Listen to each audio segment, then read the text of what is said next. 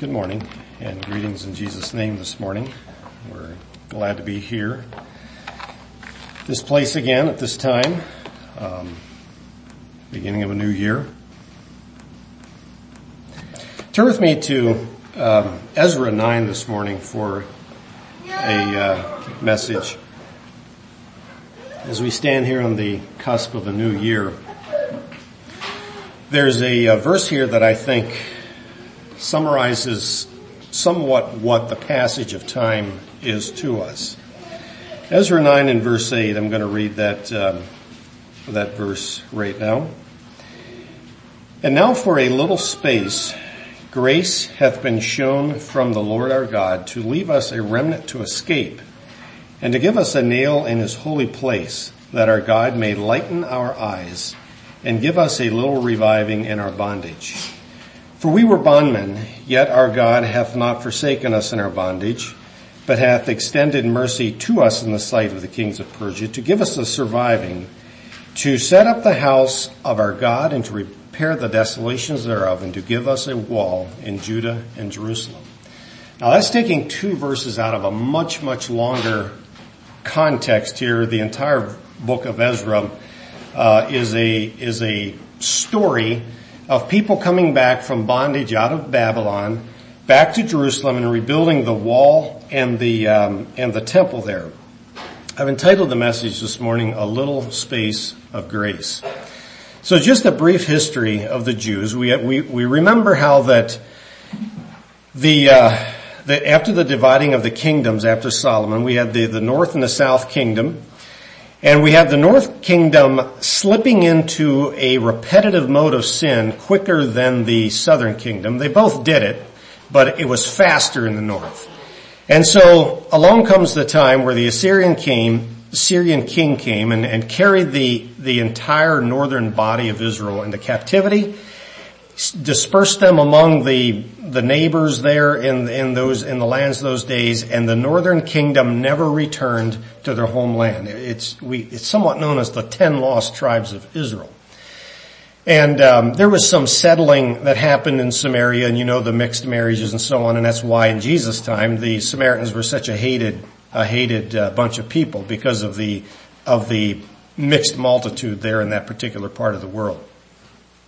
Well, roughly, I don't know, what is it, 100, 150 years, sometime later, the same thing happens to Judah. Only this time, the king of Babylon carries them captive. They're there for 70 years. And after the 70 years have transpired, there's a remnant that comes back and begins to restore the land here of Israel, begins to build the wall and the temple again.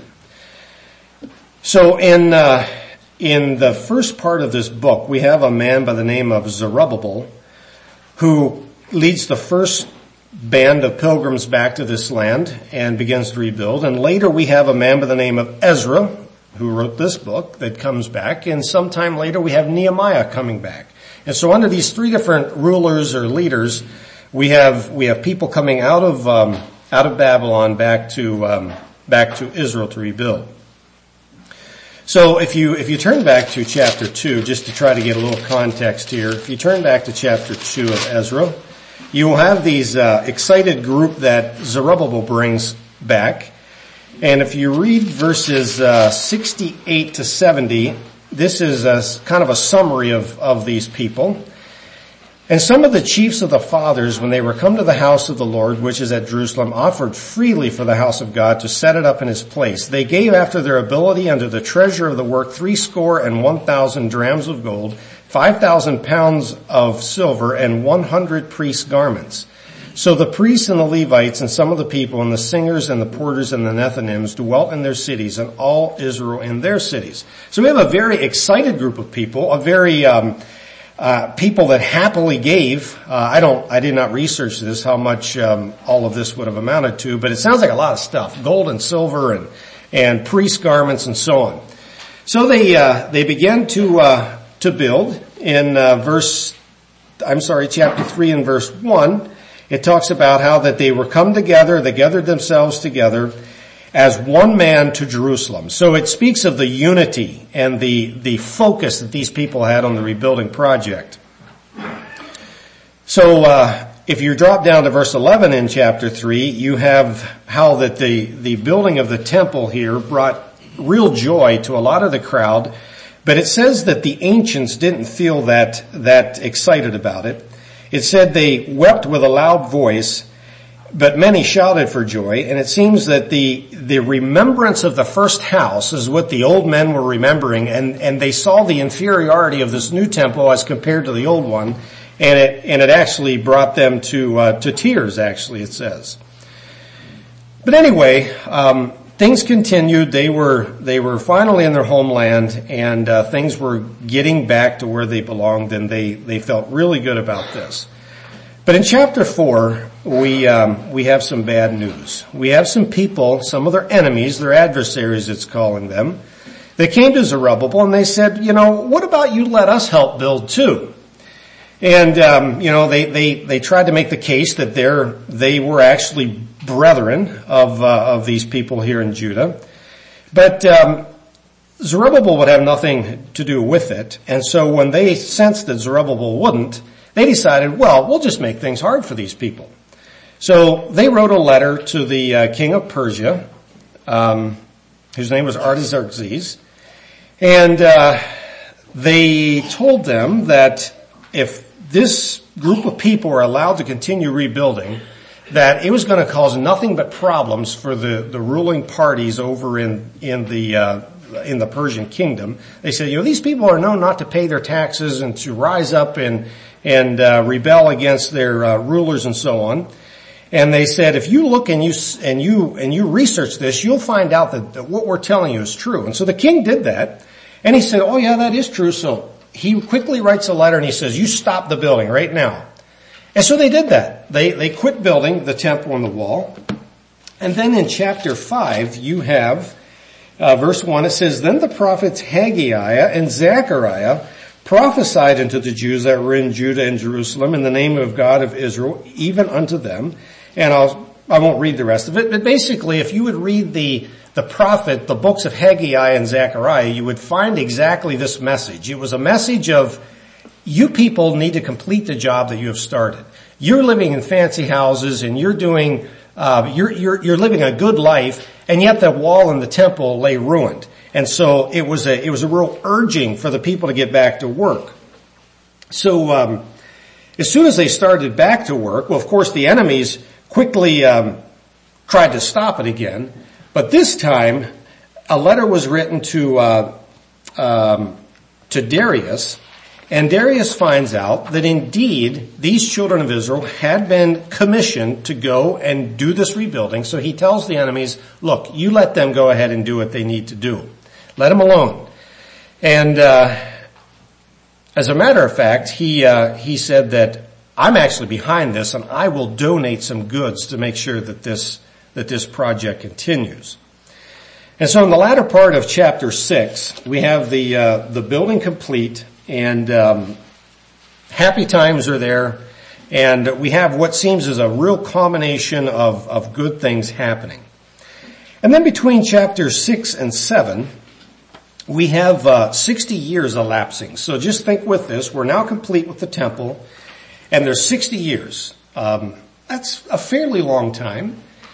And in those 60 years is when the book of Esther takes place, if we're going chronologically here. So if you're reading the Bible chronologically, in between 6 and 7 is when you would want to read the book of Esther. Well, in that 60 years, after that 60 years, I should say, Ezra and his friends decided they want to go back and lead a group back to Jerusalem and continue to help with the rebuilding. And so he asked the king for his permission. The king gives it to him. And the king actually offered to give them some soldiers to guard them along the way. But the interesting part is, Ezra says, I was ashamed to ask the king for that kind of help, because I had bragged up on God so much that for me to accept that offer would make it look like I didn't trust God anymore. So he said, no, I'm not going to take that part of it. But what he did do is he got his friends together in chapter 8 in verse 21 and 22, and they proclaimed a fast there by the river of Ahava, it says, that we might afflict ourselves before our God to seek him a right way for us and for our little ones and for our substance. For I was ashamed to require of the king a band of soldiers and horsemen to help us against the enemy in the way. Because we had spoken unto the king, saying, the hand of God is upon all them for good that seek him, but his power and wrath is against all that forsake him. So they leave the horses and the soldiers at home, and they through faith and trust in God, they journey over to Jerusalem. Well, he no more than gets to Judah there, Jerusalem, in chapter 9, and he's met with some very sad news. He finds out that after 60 years that had elapsed between chapters 6 and 7 there, that the leaders had become defiled and they were doing the abominations of the ancient peoples that God had driven out. And you can imagine Ezra's grief at this. There was mixed marriages going on. Merely 60 years after the return of the first captives and the rebuilding of the wall, we have these people falling back into the very things that had taken them captive before they had went captive. And Ezra finds this news to be terrible, and he can hardly have it. So to just get a little bit of context here, I'm going to read verse 2. Let's start at verse 2 of chapter 9.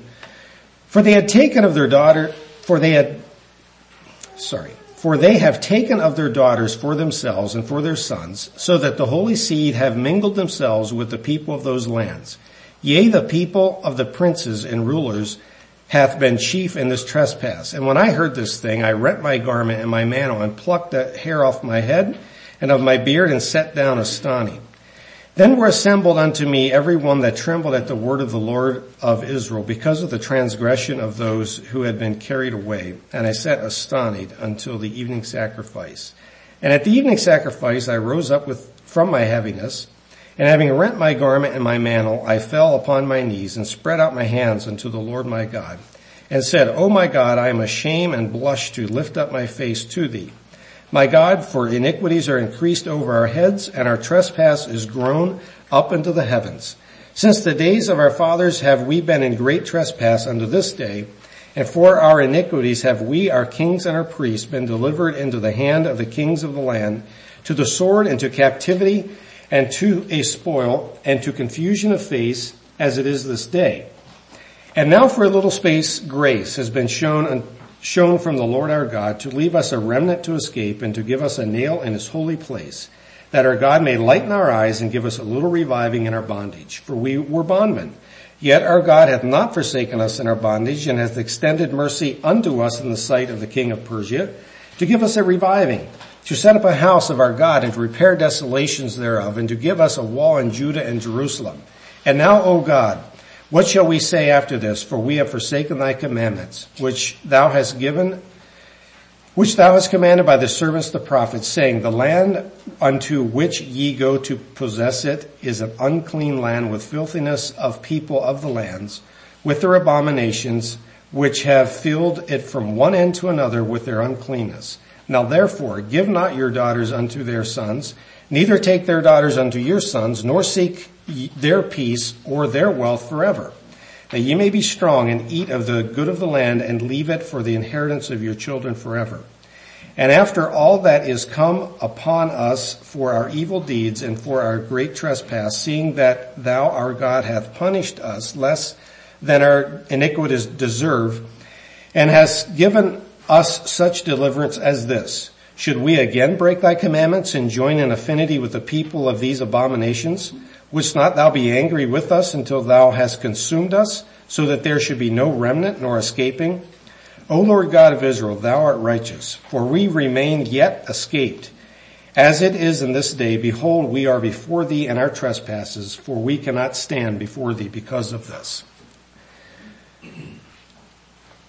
So Ezra realizes that these people that are at a very crucial segment of time, they're right back where they deserved God's judgment again, and God had not yet met out any kind of judgment upon this, and he's just pleading with God. He's like, I understand we have just this little space of grace to get this right, and he begs God to be merciful unto them, and so on.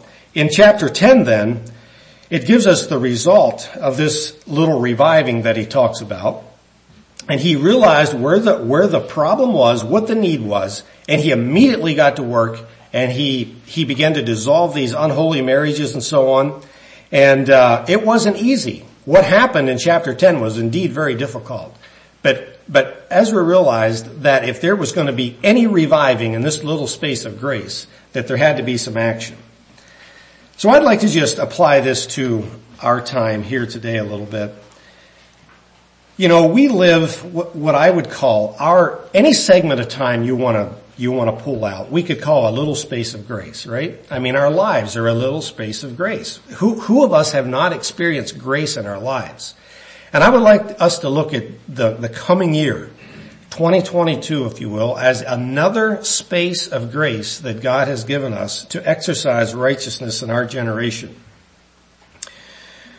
Grace, as fundamentally defined, is basically receiving a pass without getting a deserved penalty. That's grace in its fundamental essence.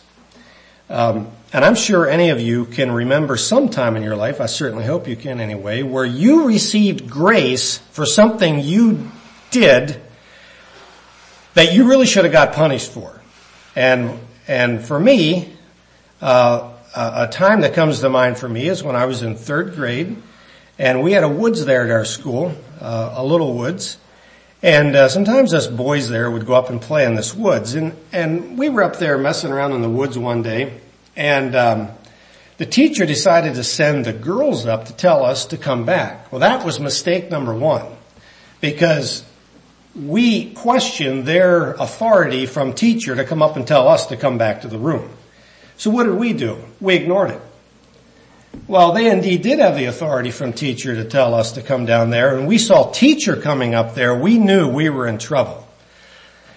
And I still remember that long walk between the woods and the school. And I knew that this teacher, she knew how to use the paddle, and I knew that. And I knew that in her mind there was some thoughts taking place, and they weren't good thoughts. And I was trembling in my shoes. And when we got back to school, she apparently decided that it would be good enough just for us not to have the rest of recess time rather than using the paddle. And I felt like I received grace.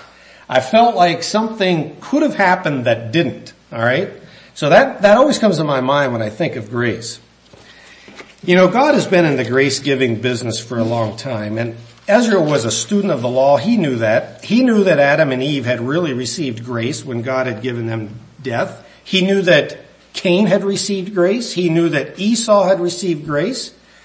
Noah found grace. Lot had received grace. And David had received grace. Nineveh had experienced grace. Think of all these people. I'm sure Ezra knew about these people. He knew about these events. He knew that God was somebody that was long on grace.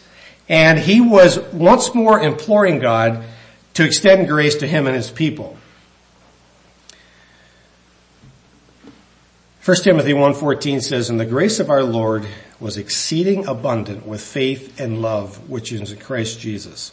And I'm here to say, folks, this morning, that we also are recipients of the long grace of God. Think about this. Why did God send Jesus to die for our sins? Wasn't it the grace of God? Why did God decide to open up salvation to the Gentiles when for years we were excluded from that? Why did God allow a faithful remnant to survive through the dark ages? Why was God's grace so merciful to the Anabaptist movement that flourished against a lot of odds and helped them to stand firm in face of relentless enemies? You know, I think it's God's grace that opened up a world that we live in today, the North American continent, for freedom, religious freedom, and so on. It's God's grace that many of us, if not all of us, were born into Christian families. And it's God's grace that even though we were born into Christian families, we realized that we still needed Him as our Redeemer and our Savior. And the fact that we are together here this morning in this building at this time, alive, well, and healthy, is another experience of God's grace. It really is. I'd also like to think about this thing, a little space. You know, God's grace does eventually run out. Maybe run out isn't the word, but God does not extend His grace forever. Maybe that's the way I should put it. And the example is given in the New Testament of Sodom and Gomorrah and how that day of grace did run out at some point. God was extremely gracious and brought Lot and his family out of there. But the time for repentance for Sodom and Gomorrah came to an end. It's at one point in time, one morning. And there's many things like that. We have little blips of time that we can get things done. You get it done or you don't. It's forever gone. That's what we mean by little spaces. And today I'd say we still have little spaces of grace. And I would like to just think of a few spaces of grace that we have as we commence our lives here on this earth. I would say number one, that our lives are little spaces of grace. James 4:14 says, "Whereas ye know not what shall be on the morrow, for what is your life? It is even a vapor that appeareth for a little time and then vanishes away." So today, if you make some coffee, there ain't many of us do this anymore, but if you take a tea kettle and you set it on the stove and you watch that vapor come out and disappear, what is it? That long maybe? Maybe? And just think about that's your life. That's it. It's here and it's gone. Just like that. Now, vapor, if it is utilized properly, can move a freight train. So it's not like our vapor is worth nothing. The point is, use it and use it quickly because it's just a little space that you have that vapor. Job, as he reflected on his days, he said, "It's swifter than a weaver's shuttle, and they are spent without hope." Now poor Job there, as he sat there, I can certainly understand why he mentioned the latter part of that sentence. But I don't know if you've ever had the opportunity to watch a weaver and his shuttle. I was privileged to have a neighbor when I was a small boy that they made rugs out of a loom. They had a loom there, and they made these rugs. And I remember watching those girls shoot that shuttle back and forth, and as they were making those rugs, and again, extremely quick. It did not take very long. Job also says that man that is born of a woman is few of days and full of troubles. He comes forth like a flower, he's cut down, and he fleeth as a shadow and continueth not. And I could read to you many, many verses along those lines. You know, my Burkholder relatives are known to be kind of a long-lived bunch. There's more than one that made it past 100. But you know, in the grand scheme of things, their line of vapor is not that much longer than somebody that lives only to be 20 or 30 or 40 years old. And the fact that they lived that long is indeed, I think, a testament to the grace of God.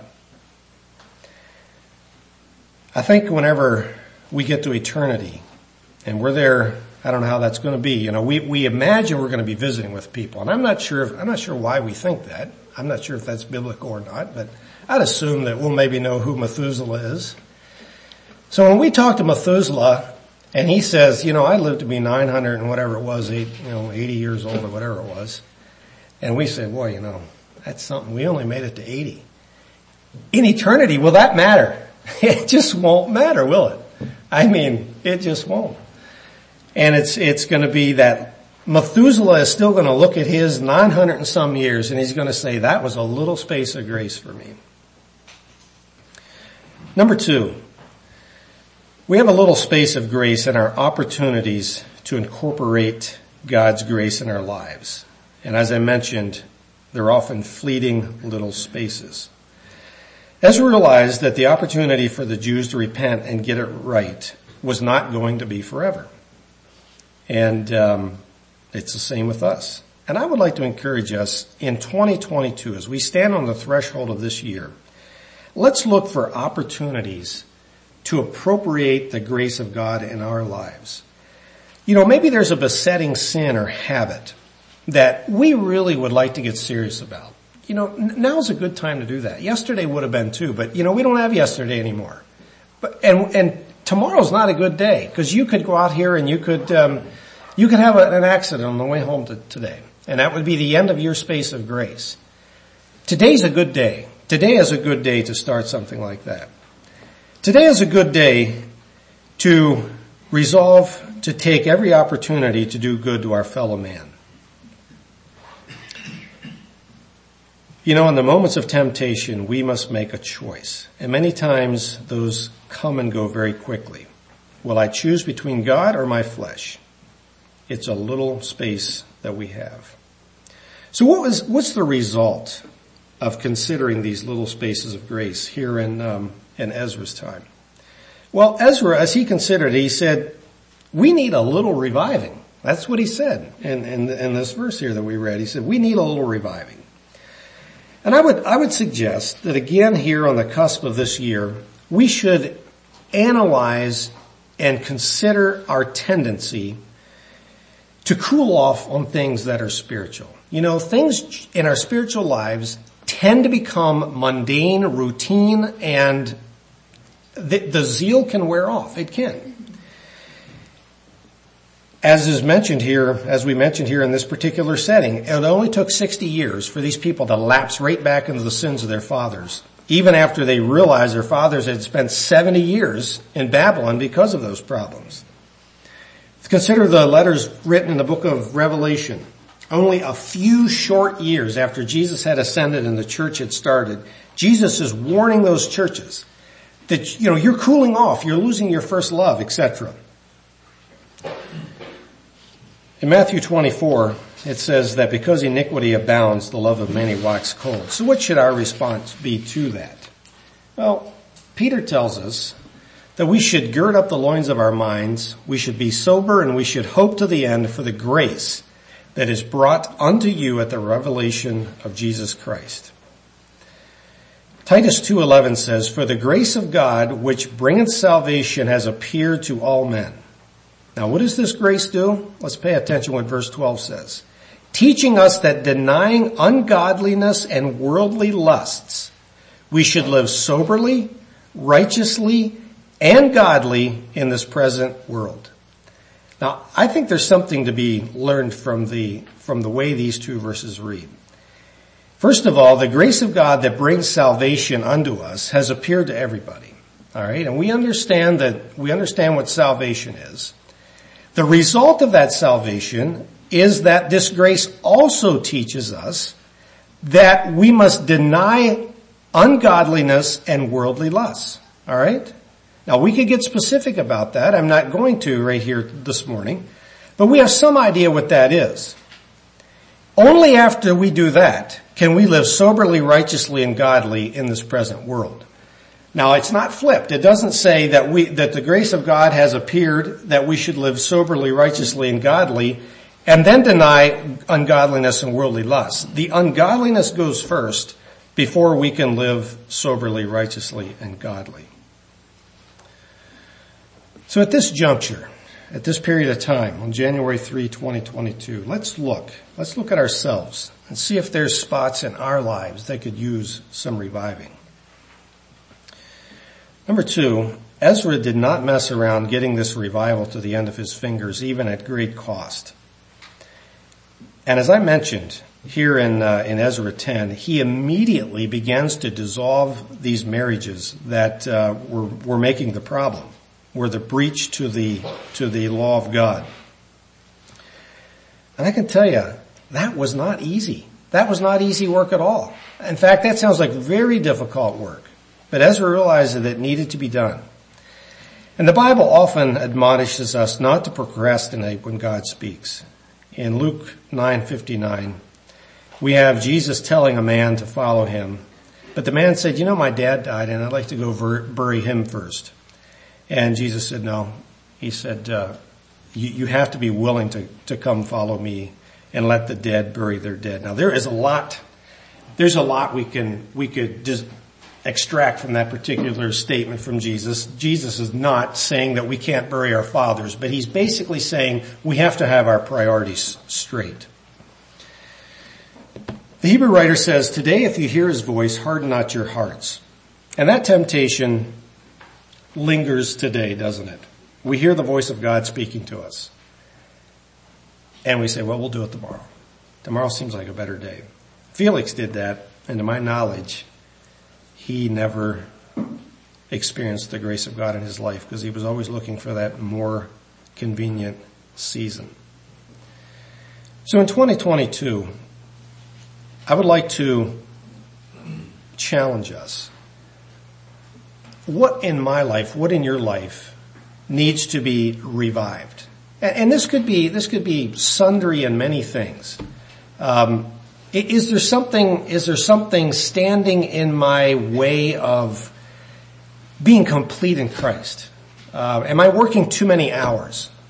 Should I find a different job so that I can do things that I really know that I should do? I'll just stop there because I don't even know.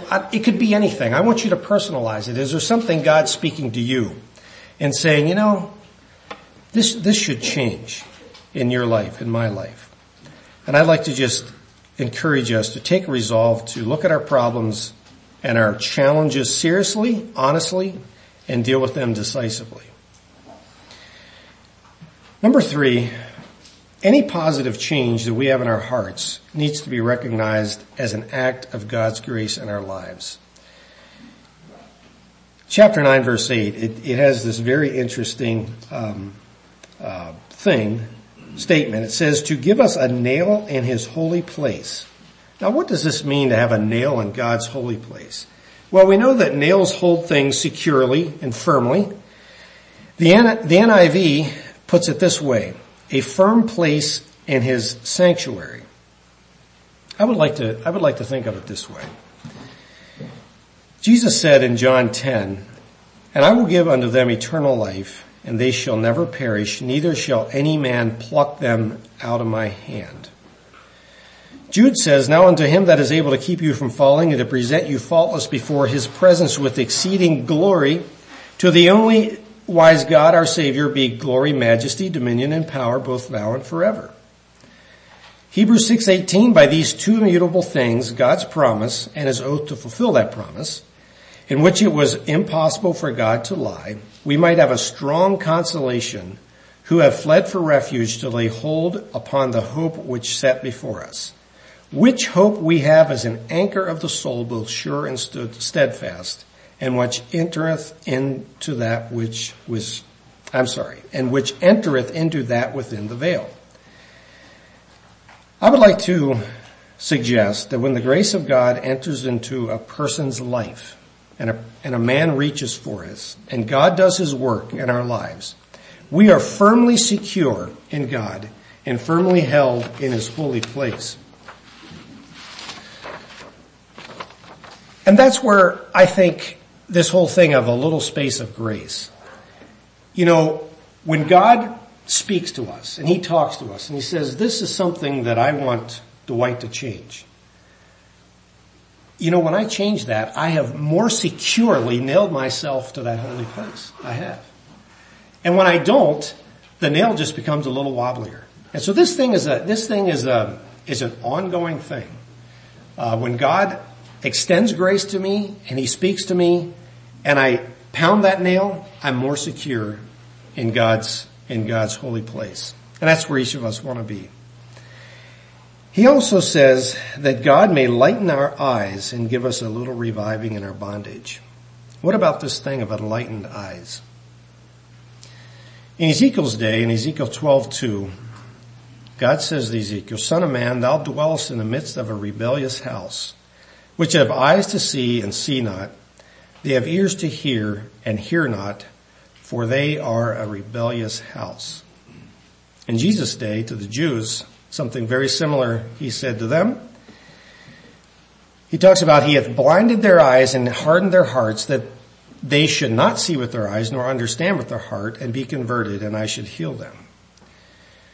2 Corinthians 4, but if our gospel be hid, it is hid to them that are lost, in whom the God of this world has blinded the minds of them which believe not, lest the light of the glorious gospel of Christ, who is the image of God, should shine on them. And again, I could read many verses along those lines. It is only as we continuously, daily, appropriate the grace of God, we'll say yearly in this particular setting and circumstance that we find ourselves in, that we will continue to have lightened eyes. God will enlighten our eyes as we need enlightened. But the day we decide that we're not going to follow that light, forget it. We will not continue to have lightened eyes. We will, until we are ready to move at what we know today, we cannot expect that we can bypass that and God will continue to lighten our eyes tomorrow. Psalm 119:18 says, "Open thou mine eyes that I may behold wondrous things out of thy law." Now we talk of New Year's resolutions, don't we? Now that sounds like an awful good New Year's resolution. Sit down daily with the Bible and pray that prayer. Open my eyes that I could see wondrous things out of your law. You know, the Bible is filled with wonderful things. You know that. That's nothing new. And it's the little space of grace that we live in, and it's that period of grace that we take daily when we sit down and we read God's Word and we listen to it and we allow God to speak into our hearts that will continuously lighten our eyes. And so I have to ask myself, am I in a position to have my eyes enlightened? Do I have the spirit of wisdom and revelation in me? Am I thirsting for more and deeper communion? Or have I rather allowed the God of this world to blind my eyes? That's possible too. Back to Delvin's comment about whether Paul would have been blind if he would have not received the gospel. That's a new thought to me. But you know, my knee-jerk reaction to that is, I'll bet he would have. I just have a feeling he would have. If he would have dug in, if he would have not responded to that, there would have been no Ananias showing up. And he might have been blind the rest of his life. That's a point to ponder. Another point to ponder, and this now we're getting off into the weeds, but it's an interesting thought. We know that Paul likely had eye problems. We think he might have from some of the things he said and wrote about. Did those eye problems start with the Damascus Road? Was that always there as a reminder to him of God's grace that he was extended to him? Again, maybe it was. Well, this year we have a little space of grace, people. I hope this little sermon has inspired us not to take this for granted. You know, I had to think about how much things have changed in our congregation in the last year. They have changed. And we're not being wise if we don't think that things could change again, maybe in ways that we have no idea this coming year. But you know what? God's grace has always been there for all those changes, and it's going to continue to be there, and it's up to us whether we will take that opportunity to appropriate this little space of grace.